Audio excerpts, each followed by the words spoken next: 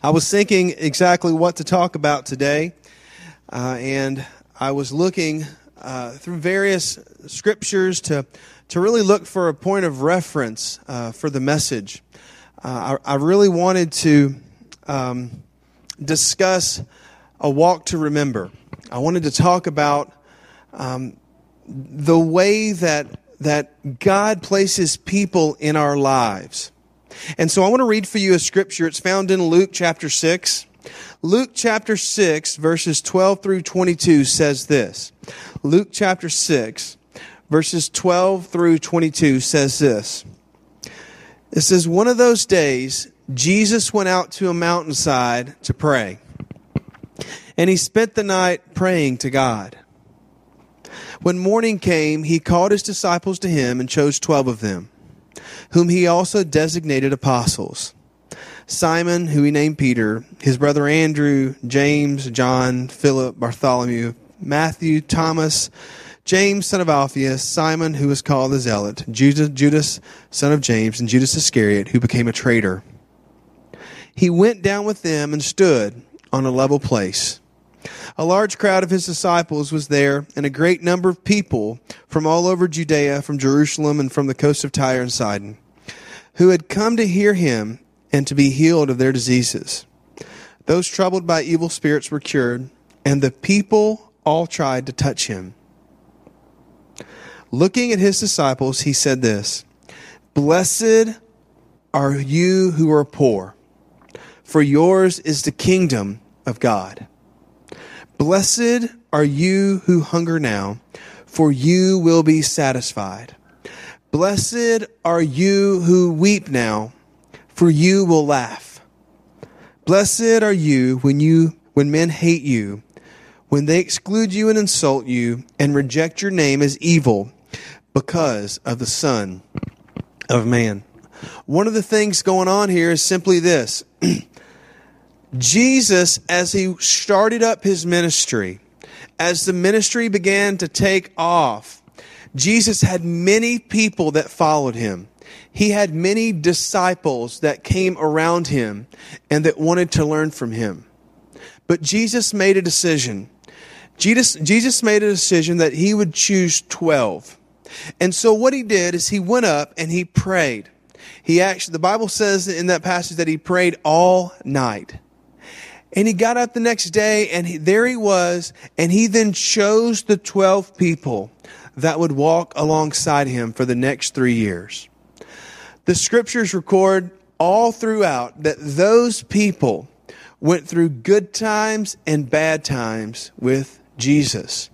Those people were people that literally walked alongside Jesus all the way up, even to his crucifixion. They were 12 men that he chose, and they lived life every day with God. And it was an amazing thing. And I started thinking about that, and I started thinking about how that really correlates to our lives. Because the reality is that God has placed people in our lives. We know as Christians that God himself walks with us every day. But see, that's not the only thing that God does with us. God places people in our lives as well. Maybe a friend, maybe a mother, a father, a brother, a sister, a co-worker. God places people in our lives, and those people, they walk alongside us. A lot of times what happens is that people will come along in our lives just at the right time. Just at the time when we needed something. They're there, right there, arm in arm, hand in hand, walking through things with us. And so today what I want to do is I want to take a walk to remember. I want to take a short walk to remember with you.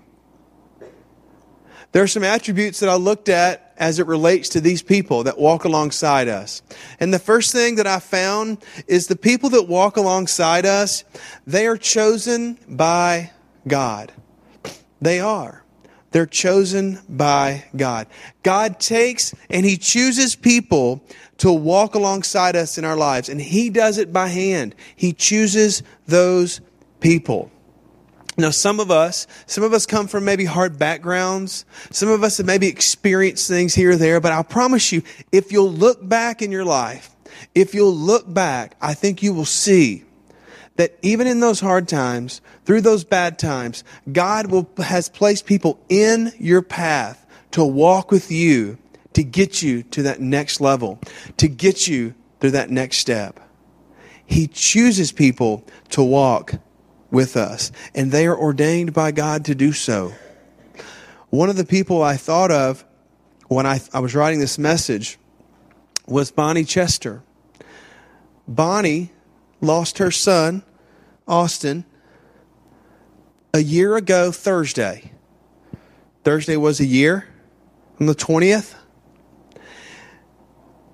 And I'll tell you, I watched as Bonnie walked side by side, arm in arm, with Austin, all the way to the gates of heaven. I watched her do that. I watched her as she traveled back and forth to the hospitals, as she traveled back and forth to Houston. She had 3 horrible episodes. One when he was 3, one when he was 14, and another when he had just getting ready to turn 19. Horrible episodes. But she walked with him. I tell you, that was God ordained for that mother to be there for Austin. She told us right after the service that at that time, right then, when the service was going on, she was getting ready to go to the funeral a year ago today. And she counts it a blessing to have had the opportunity to walk through life with that kid. She does. It was God ordained. The second thing is this. People who walk in our lives are put there to help us. They're put there to help us. The Bible says this, and I love this scripture. It says, wounds from a friend, those wounds, they can be trusted. They can be trusted. What does that mean? It means a true friend is someone that'll pull you off to the side. And because they love you enough, they will challenge you to grow. Because they love you enough, what they're going to tell you is not always easy. They may say something that may hurt your feelings at first, but those things you need to listen to. They can be trusted, the Bible says. Because whenever someone loves you enough to tell you hard things, you need to perk your ears up and you need to listen. Because they are there to help you. There's a passage I love in a book by Henry Nouwen. Henry Nouwen wrote this. He says, when we honestly ask ourselves which person in our lives mean the most to us, we often find that it's those who, instead of giving advice, instead of giving solutions or trying to give cures or trying to fix things, they have chosen rather to share our pain and touch our wounds with a warm and tender hand. To touch our wounds with a warm and with a tender hand. One of the things I deal with most as a youth pastor are teenagers that are mad at their parents.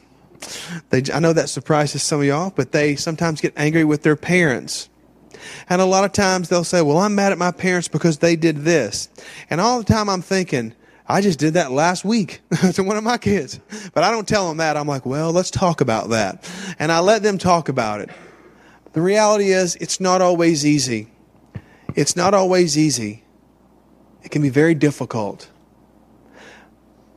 But the people that walk along our lives with us, those people are there to help us. They're chosen by God, and they're there to help us. The final thing is simply this. The people who are chosen by God and who are there to help us, they need to know how much they mean to you and how much they mean to me. They need to know that.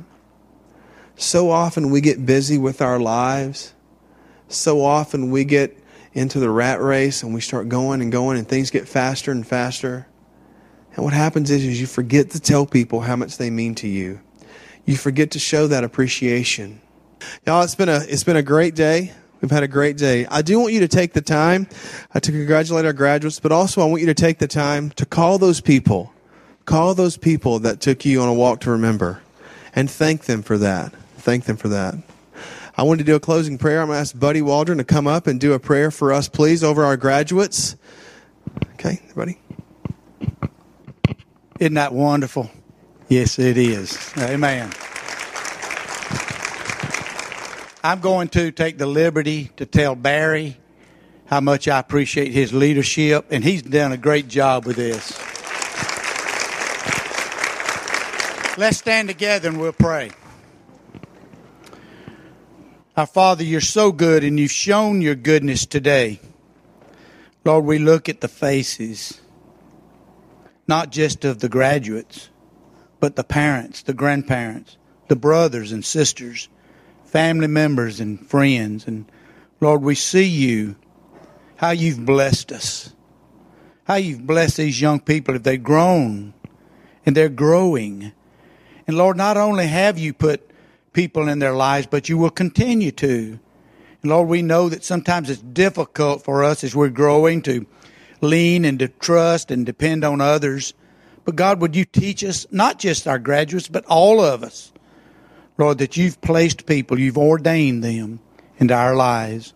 Thank you for reminding us today. Lord, as these young folks take their next step into the ventures of life, God, may you guard them and protect them from the evils of this world. Strengthen them and remind them, oh God, of the things in which they've learned, the things that the family and churches and teachers and all of those who've surrounded themselves into their lives and been brought into their lives by you. Remind them, oh God, of those lessons and the importance. Father, we thank you for a church that loves their people and doesn't mind spending money, doesn't mind taking the service time, take the opportunity to show them and tell them, God, that we love them as you do. Now, fathers, we, each and all of us, as we take the step into the next step of life, as we venture out into the restaurants, maybe even today, or the homes and the celebrations, God, would you take us and empower us to be your witnesses? Lord, that's what it's really all about. Help us to be what you want us to be, not to just today, but all the days, and we'll give you praise. Dismiss us now with your care. It's our prayer in Jesus' name. Amen.